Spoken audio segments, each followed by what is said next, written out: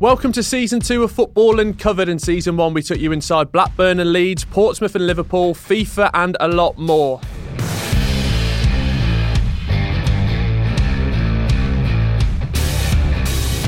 Heard about extraordinary stories from football chaos, cock-ups and outright corruption. This season we're going inside 8 more Premier League clubs, as well as having 2 special episodes, one about life after the Premier League and one about the very future of club football at the highest level. I'm your host, Will Brazier, and with me every episode is Sporting Intel's Nick Harris. Nick, how are you? I'm good, thanks. How are you? Are you excited to spend about 10 to 12 more hours with myself? I'm absolutely thrilled, particularly as I'm doing it, not in my kitchen like last time, but in my fancy new office. Yeah, lovely. I'm sure we'll get into that in great detail. This season, we'll also be joined by a guest each week, usually a fan of the club we're talking about, or someone who has followed them closely and knows all the inside stories. As well as sharing all the usual inside stories from each club, we'll be looking, of course, at the owners of the club, how the current owners came to be, and where they're taking the club so far. This week, the featured club is Leicester City, miracle title winners in 2015-16, and joining Nick and I'm delighted to say we have James Sharp. James, I'm so excited to talk about this. You're not the only one. Thanks for having me on. When Nick asked if I would like to come on and talk about Leicester winning the title, I was like, how long have you got? So yeah, I'm buzzing to be here. Thanks for having me on, and can't wait to start chatting about the Foxes. So you're a reporter at the Mail on Sunday now, but at the time you were in the thick of it, to say the least. Yeah, so as you say, now I'm at the Mail on Sunday, but before that I spent 6 years at the Leicester Mercury, the local newspaper in Leicester, where I was one of the 2 Leicester City reporters who was there every game, watching them go and win the title and then get to the quarterfinals of the Champions League and see all of that wonderful stuff happening firsthand. It was an incredible time to be around the club, and who knows if they can ever do it again, but what a time that was. Nick, you're particularly excited about this episode. Can you explain why? Yeah, because I think what happened with Leicester in 2015-16 will resonate with every fan of every football club, every mediocre football club like the one that I support and the one that you support, Will. Every fan that thinks that in this age of the moneyed era of oligarchs and gazillionaires that there will never ever be any chance to come close to winning the league title. What Leicester achieved in that miracle of 15-16 showed that, albeit with a following wind, with all the contenders having crises simultaneously, with the right combination of cheap players and a charismatic manager and plenty of luck and substandard from the usual candidates, that somebody can actually come through and still win the Premier League title. Even now, thinking about Leicester 15-16, it's an absolutely extraordinary feat, isn't it? It kind of makes me excited again on Leicester's behalf that it actually happened. And I just think probably it never will happen. We'll come to it later. It's the most unlikely event in human history. But the fact that it happened, I think, is so important to show people that it can happen. Every fan in the country knows that before that season, Leicester's closest league title was 28-29 under Willie Orr and with their star striker Arthur Chandler. I mean, everyone in the world knows this, don't they? That they missed out on the title to the Wednesday by a single point. That season, they had a 10-0 win against Portsmouth and that star striker scored 6 goals. That's the kind of thing that everybody knows. We're going to tell you stuff about Leicester that you don't know in this podcast. But I think that's why it's so important, because it just shows people that it may be really unlikely, but one day, Rodney, it could happen to your club. James, obviously we're going to be talking about all the highs of that season, but being a Leicester City fan, to get to that point, obviously it's a bit of a roller coaster. Just want to hear about some of your experience. I mean, going down to League One, fighting it back, but what was it like to be a Leicester fan up until that point? Yeah, I mean, that was an unbelievably low moment. I mean, I grew up in a small village in northwest Leicestershire and was always going to be a Leicester fan, That was just always how it was going to be. And I had the Leicester City wallpaper and the bed sheets and the curtains and the lampshade and all that, like team photos posted on the wall and all that kind of stuff. And this was in the 90s, where before the kind of recent success, that was really one of the golden eras of Leicester City. And I kind of grew up with the likes of Steve Walsh and Muzzy Izzet and Emile Heskey under Martin O'Neill, kind of playoff finals, Walsh silencing Derby in '94, Claridge's shin in '96, those League Cup title wins, all that kind of stuff. Can I ask two questions? Before the 15-16 then, what was the one highlight that was stood out for you? And secondly, when you become a reporter and a journalist and covering the club that you support and love, how exciting was that? Well, the first question, the kind of standout moment would have been one of the League Cup wins, I think. The Tranmere being the one in 2000 was one that kind of I remember very vividly. Or the Claridge's shin in '96. I think I would have been 6 then. So that was my first real vivid memory of Leicester doing something. And then, dream job really, and something that I never really expected to do. And the reality of it is a lot different to how you perceive it when you're a fan looking on. And I kind of had to separate the knowing what it's like to run a football club to being able to love and enjoy and watch what happens on the pitch. I mean, back to the 90s, I think a lot of people, particularly younger fans and younger listeners, won't realise that back in 1996, in the mid-90s, Leicester were really, for a few years, an absolutely archetypal, stable Premier League club, finishing in the top half of the table under Martin O'Neill, 9th, 10th, 8th, 13th, 2 League Cup wins, 3 finals in 4 years. And obviously that was all under Martin O'Neill. And things became a lot worse in the years after before they became incredibly, incredibly better. O'Neill left in 2000 for Celtic. Will, here's a quick quiz question for you, because I'm sure James will know this answer. Martin O'Neill was replaced, albeit temporarily and on a short basis, by somebody who is now one of 3 England managers to have managed Leicester's. Can you name the 3? Peter Taylor. Okay, have you looked this up? I've not looked this up, Nick. Peter Taylor, correct. I hope after a series you can take that as a genuine point. Peter Taylor, Sven. Yeah, Sven's the one I always forget about. I mean, what a period. How many people can remember Sven-Göran Eriksson was manager of Leicester? Because that was just after the time he'd had the Notts County phase as well, wasn't it? Yeah. I'm trying to think of the other one. Go on, James, I'm sure you know it. I didn't know it, and this was the one where I was like, it's 3. Like 3? Again, it was Caretaker, wasn't it? Yeah, it was, yeah. And then once I saw it, it did click with me. I'm assuming it's Howard Wilkinson. Yeah. Oh, I wouldn't have got that. But still, anyway, there we go. So, Peter Taylor took over, and they were top for a few weeks. Sorry, in that season that they tailed off to 13th. Then, to cut a long story short, relegation, moved to new stadium, administration, not least in part due to the ITV digital fiasco. Rescued by the consortium that included Gary Lineker, bought by Milan Mandaric, who God knows how many clubs he's been involved in 2007, down to League One by 2008-09, and then in 2010 bought by King Power's Vichai. James, what was it like, that sort of, I think all 3 of us support clubs that have been through the ringer. Tell us what it was like as a Leicester fan in that whole period of not knowing if you'd survive or who was going to own you. Yeah, it was really grim, actually. And I remember, I know Alan Birchnell, the club ambassador, former player, really well, and he often talks about there were days where you would go into the training ground and people would just, on your way in, people would just be walking on their way out with cardboard boxes, carrying all their stuff out, because they just didn't know where the next penny was coming from, and they didn't know what the future of the club was going to be. It was a really kind of grim, dark time, especially coming from the highs of where they'd been, and that, as you say, like an established Premier League club who were pretty well, you knew what you were getting every year from them. As you mentioned, that kind of the ITV digital fiasco really affected them.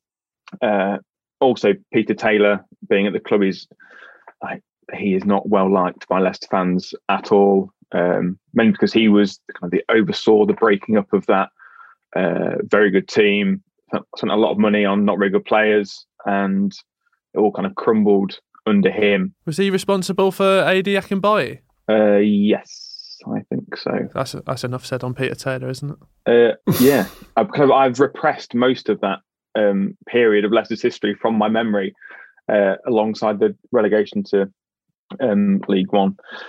Yeah, it was, as you say, Nick, it was very difficult because you didn't know what the future of the club was going to be, and it really was a case of it may well not come through it. But yeah, it was. I know Milan has owned a lot of clubs in his history of footballing, but yeah, Leicester kind of needed it at the time. What he does to clubs, and that the consortium led by Lineker was just crucial, and without that, Leicester wouldn't have survived, I don't think. When you get to 2011, James, and then the rumours start of Vichai, obviously you've got two capacities from the journalist side and being a fan. What were your sort of first impressions of him?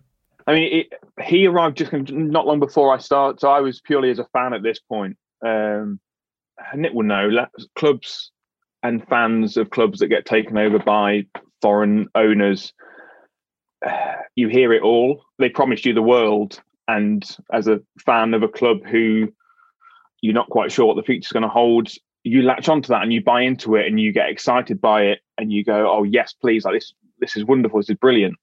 But most of the time it doesn't work out that way. And I remember when they took over, there was a sense of hope because Leicester fans needed hope, but there was also a sense of, is it going to just be another one of those takeovers that end like so many takeovers that we see up and down the football pyramid a lot? And I think, if listeners go back to season 1 and listen to pretty much any episode, whether it's the Blackburn one or the Birmingham one or the Aston Villa one or any of them about owners who came in promising Champions League football and ended up delivering Championship football more often than not, and chaos along the way. It's a common story. But obviously in Leicester, you had Vichai took over in 2010, and then in 2011, it's easy to forget, but another of the England managers arrives. This is somebody with his recent CV at that point, read Mexico manager, Ivory Coast manager, and then Leicester manager, which is Sven.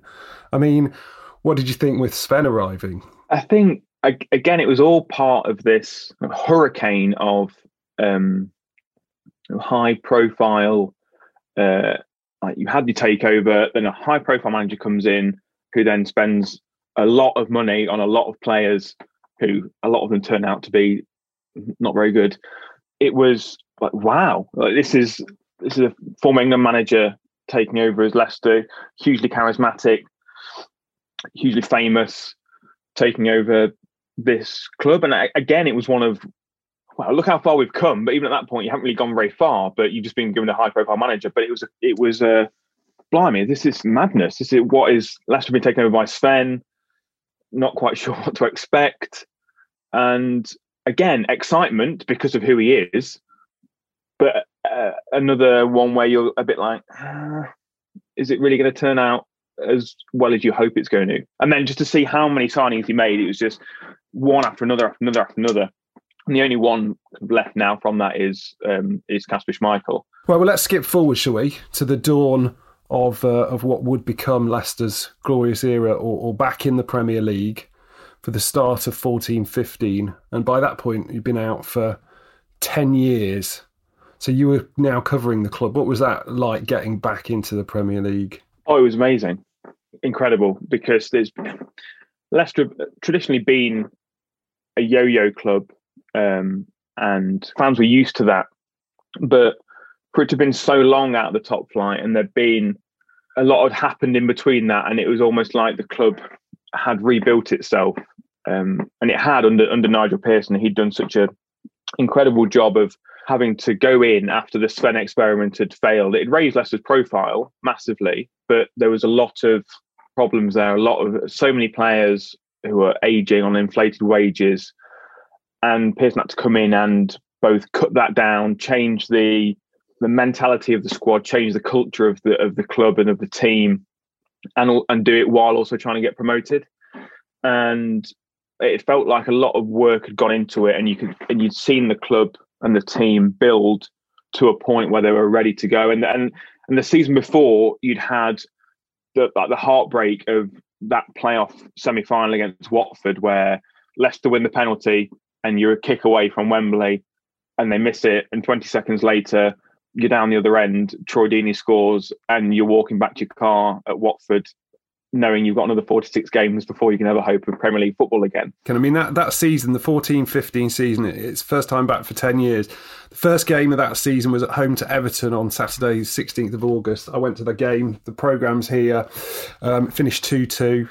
McGeady put them ahead, and then Ulloa equalised. Naismith scored. Chris Wood 2-2. Good solid start against one of the bigger boys.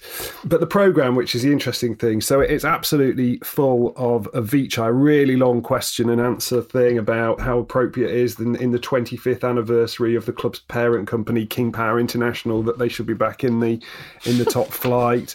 There's pages and pages of sort of we can take the club to the very highest level and contend. Talk us through sort of a bit of how that season unfolded and what it seemed like inside the club as a fan and as a journalist, staring at what was going to be inevitable relegation. Well, that season was really strange because you read those programme notes from the owners, and people from outside the club would go, as you say, you look at it and go, yeah, we've heard this before when big clubs get to the Premier League. And when they'd taken over in the first place, they'd said, our ambition is to turn Leicester into a established Premier League club within the next, I think it was maybe 5-6 years, something like that. And at the time then we thought, that's a bit optimistic, shall we say.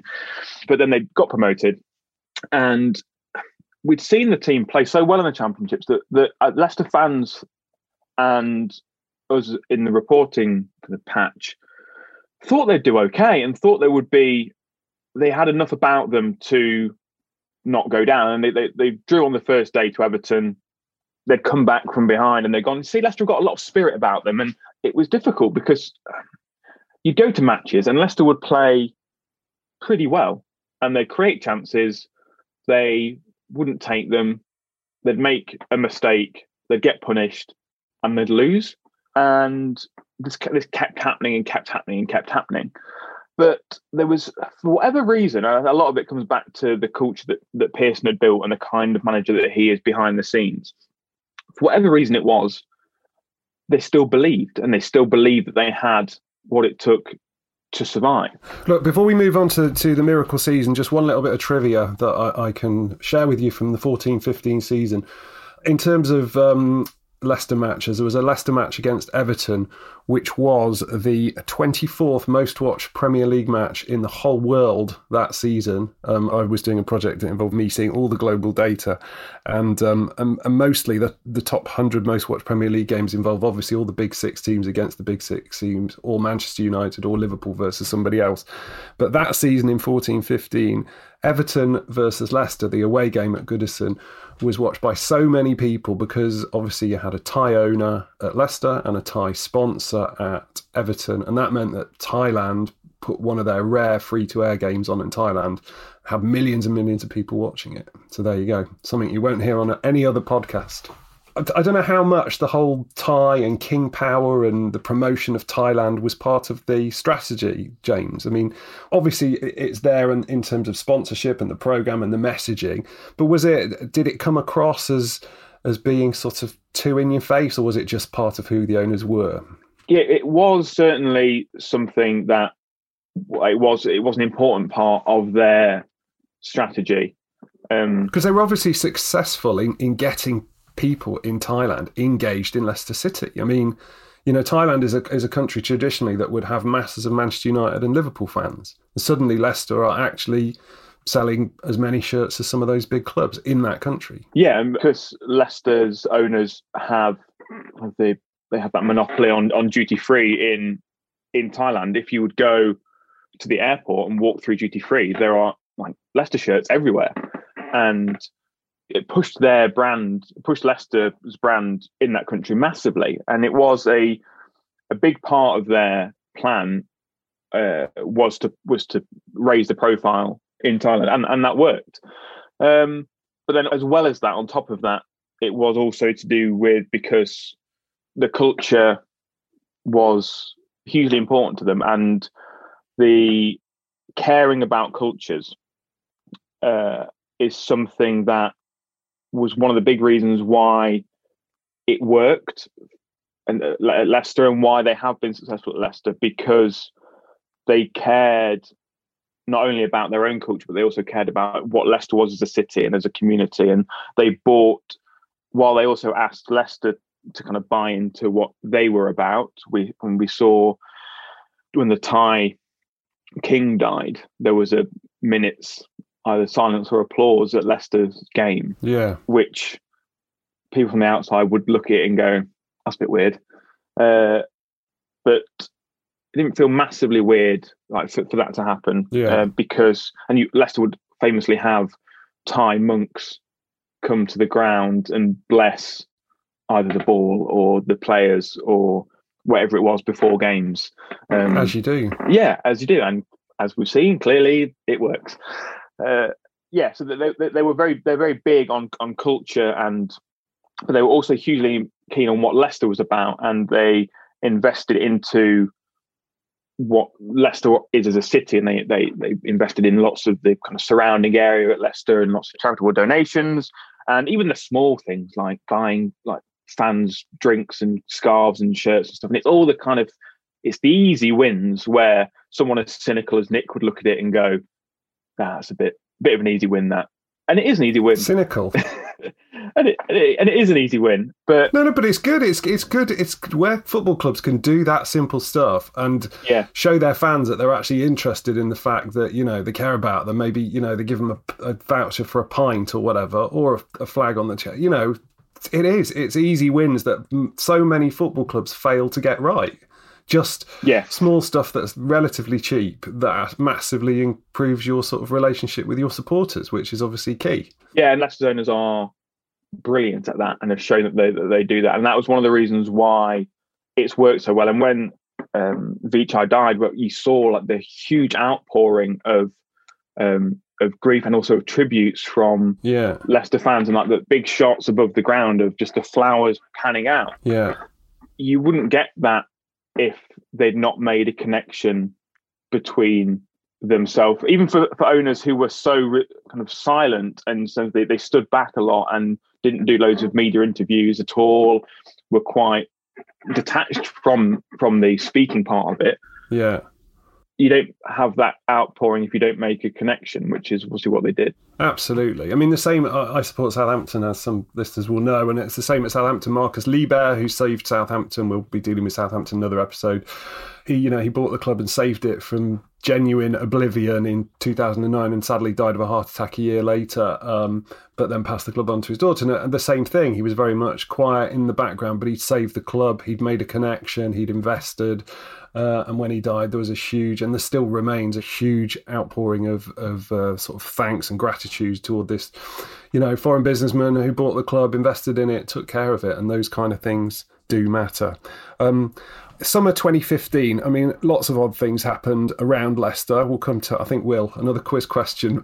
Can you remember the weirdest thing that happened around Leicester City in 2015, summer 2015? And I'm not talking about the appointment of Ranieri, which The Guardian, amongst others, described as baffling. I don't actually, Nick. Can you not remember they went on holiday, or not on holiday, although it seemed like a holiday? Oh, the incident with Nigel's son. Well, yeah, they went there. There was some bad behaviour, wasn't there, or some socialising that shouldn't have happened, shall we say, and which didn't augur well, did it? I mean, James, if you could just wrap up for us or summarise the baffling Ranieri appointment. You've had the off-field stuff in Thailand, which didn't augur well for whatever. Nigel's gone.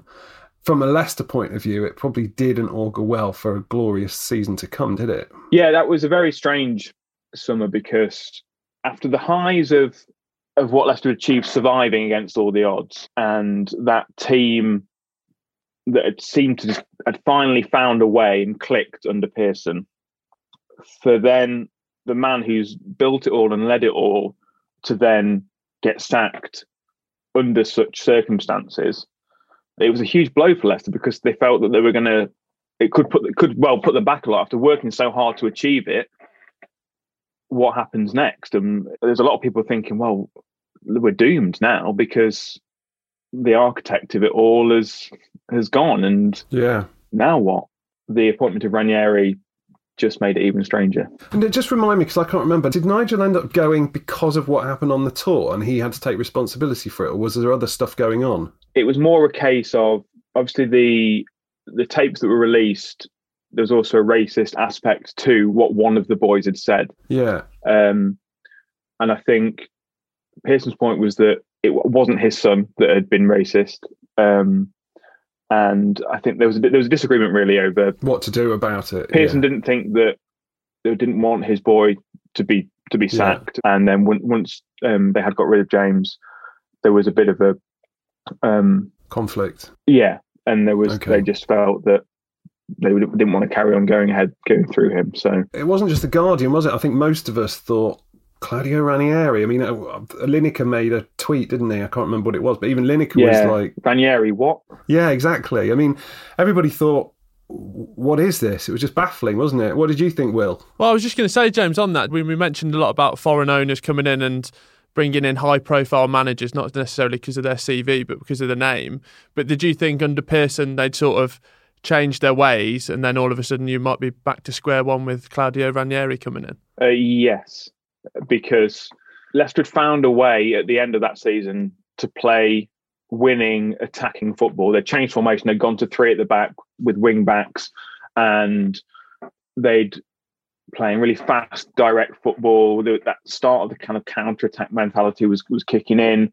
And then they bring in an Italian manager, and we have the perception of Italian football being quite attritional, and there's a bit of a worry that it might regress to that. But, I mean, kind of more than that, really. They just hired a bloke who got sacked for losing to the Faroe Islands. So it was less about the style of football that was the issue, but more the quality of the manager that they'd signed. The players were in Austria on a training camp, and they knew that something was happening. And then the next thing they know, a helicopter is landing, and they know their manager's about to get off it, and none of them know that it's Ranieri that's getting off that helicopter. Oh my God. Oh, wow. That's like X Factor. Yeah. So it was a big shock to everyone.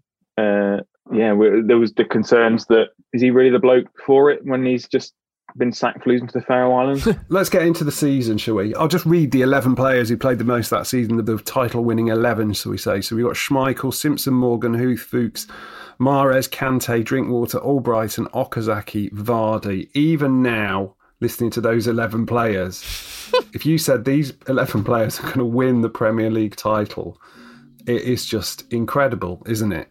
Yeah.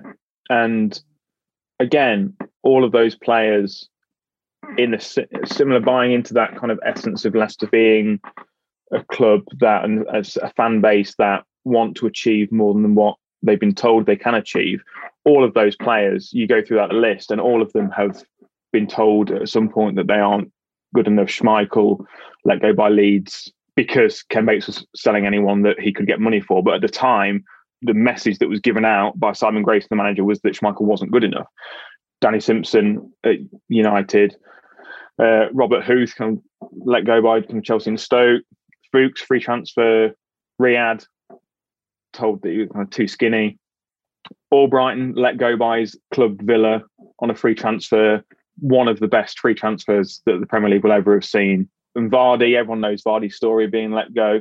You go through that whole team and there are players there who had something to prove, and players who have been told that for whatever reason, Kante too small, that they couldn't do what they could, and they went and did it. And yeah, that team, for all Leicester fans, will be able to reel that team off the top of their head forever. Yeah, 5,000 to 1, and people did bet on that 5,000 to 1 famously, but a 5,000 to 1 winner, I think it's worth stressing again, was in betting terms the most unlikely single event to come to fruition in human history of any genre. As in, I remember when it happened, and I wrote a piece for the paper about it, when looking at the longest ever odds on anything. So no horse race in Britain in 300 years and 2.5 million races had ever produced a winner priced longer than 250 to 1, for example.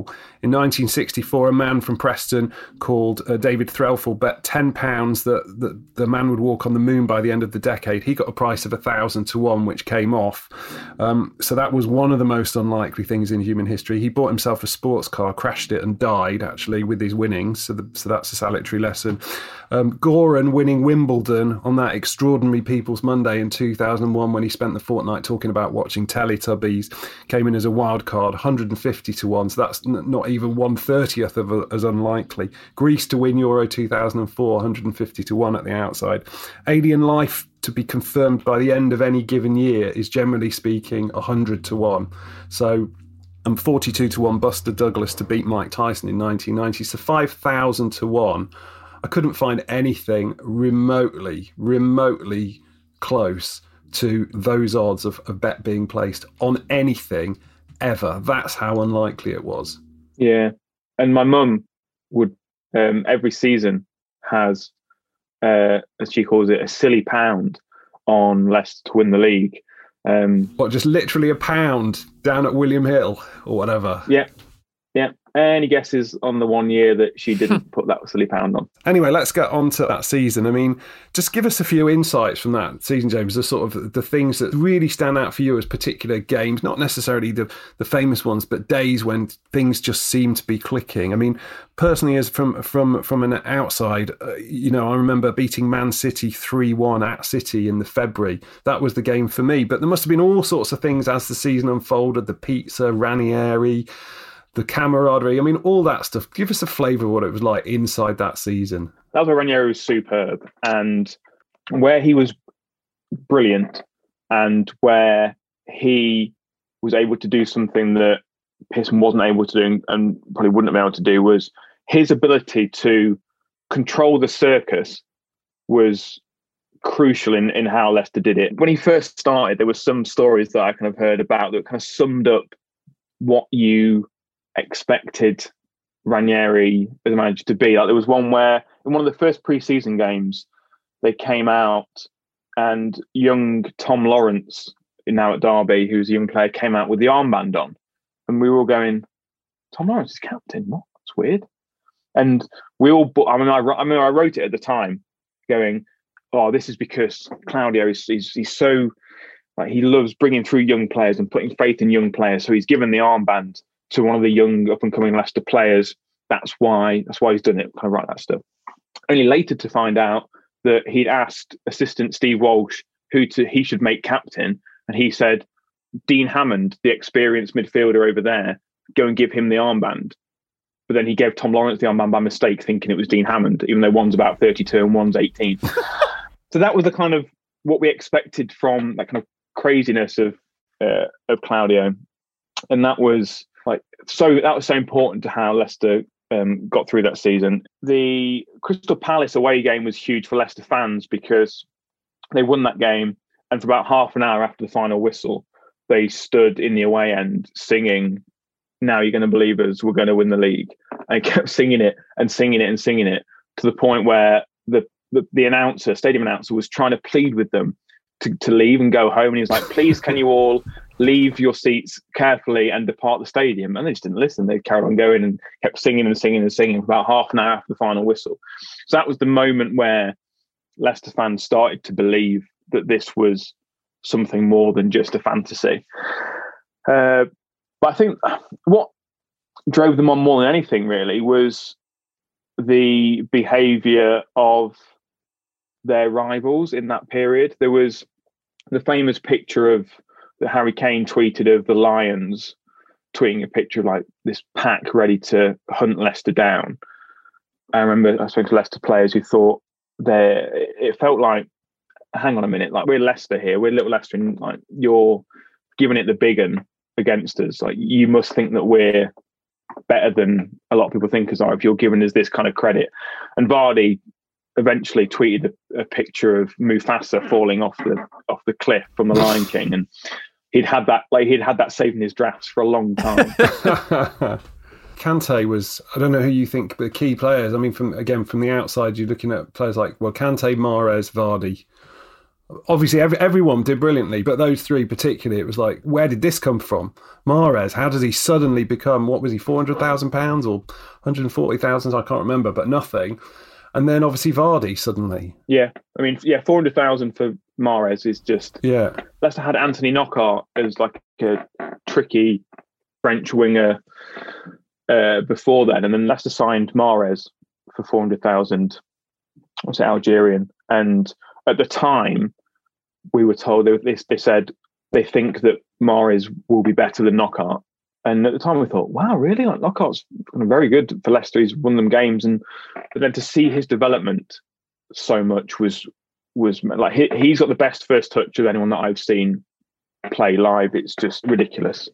Kante is so crucial to everything that happens. I mean, remember Robert Huth was asked, how on earth did a back four of Danny Simpson, Wes Morgan, Robert Huth, and Christian Fuchs keep so many clean sheets and only lose 3 games? And his answer was, well, we had Kante in front of us. Yeah. And Vardy is just, as I said at the beginning of the podcast, he just Leicester's greatest ever player. And yeah, everything about him is what Leicester City is. That you know what you're going to get with Jamie. He doesn't pretend to be anything that he's not. He's outspoken, annoying. If you're not a Leicester fan, you probably really hate Vardy and you give him abuse. But if you're a Leicester fan, you love him, and he is one of the most ruthless finishers in football. And even still, probably doesn't quite get the credit that he deserves for just how good a striker he is. Yeah, and the last thing I think we should just look at briefly is, which we're going to look at with all the clubs in this second season, which is sort of asking, what is the point now? Where are Leicester and what is Leicester's future? Are Leicester title contenders? Can they be title contenders in the years ahead? This season, obviously, this will be going out in a week or two, so we don't know what the results will be. They've been very slightly wobbly just recently, but as things stand, Leicester are very much Champions League contenders, Champions League place contenders. Brendan Rodgers has done a good job. He's got some fantastic young players there. Recruitment seems good. You know, there is definitely a case, I think, if we've talked about a big six for years and years, that Leicester are very much, they've won the title, and now this season appear to be sort of cementing their credentials to be in a big seven. I mean, how encouraging do you find it as a fan? Obviously, you're not on the Mercury now following them week to week, but as a fan, what do you think in terms of, you know, what should Leicester's ambition be now? And what do you think in terms of the owners? Obviously, Vichai sadly died in that horrific helicopter crash, but in terms of the owners and where they can take the club, and, you know, what is the point of Leicester City in 2021? I think, I mean, I know you tweeted out like a spreadsheet of Leicester being the next club below the rank of that top 6. Leicester are a clear kind of 7th in that list. And yeah, I did some number crunching on from the beginning of the 2015-16 season to today. I'd looked at the result, how many games win, lose, draw, for and against, average points, and there's a very clear sort of 7. Leicester are very much in 7th place behind the big 6 and clear of the 8th club. Yeah, and that's what I think, that is Leicester's ambition, and that is the club that Leicester City want to be. Yes, they won the league, and that happened way ahead of schedule for what anyone could have imagined, even though the owners came out and said, we want Leicester to be a challenging Premier League team. The building is being done now. We have the new £100 million training ground. You have a coach in Rodgers who has improved every single one of those players that he has taken on. And Top, the new chairman, has the same vision as his father, wants to carry on that legacy. Their aim is for Leicester to become a member of that big 7, a team that is going to challenge every single season to be one of those big clubs. The problem that they have, and that they are aware that they have, is that they, even though they are billionaire owners, they don't have the financial clout of the teams above them, and probably won't do.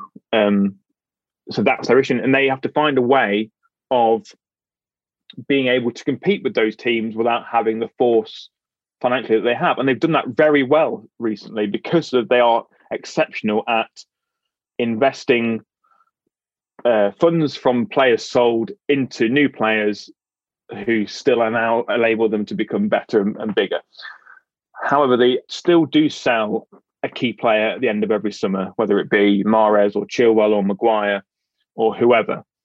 At some point, if they do want to become a fully fledged member of those massive teams, you have to find a way of not being a team that gets cherry picked every season. Because if you do, you have to be exceptional every single season at replacing those players and investing that money. So far, they have been exceptional at doing that, but it doesn't take much for you to invest it badly one summer and then it all comes unravelling. So I think where they are at the minute is great for Leicester fans and brilliant for what their club wants to achieve.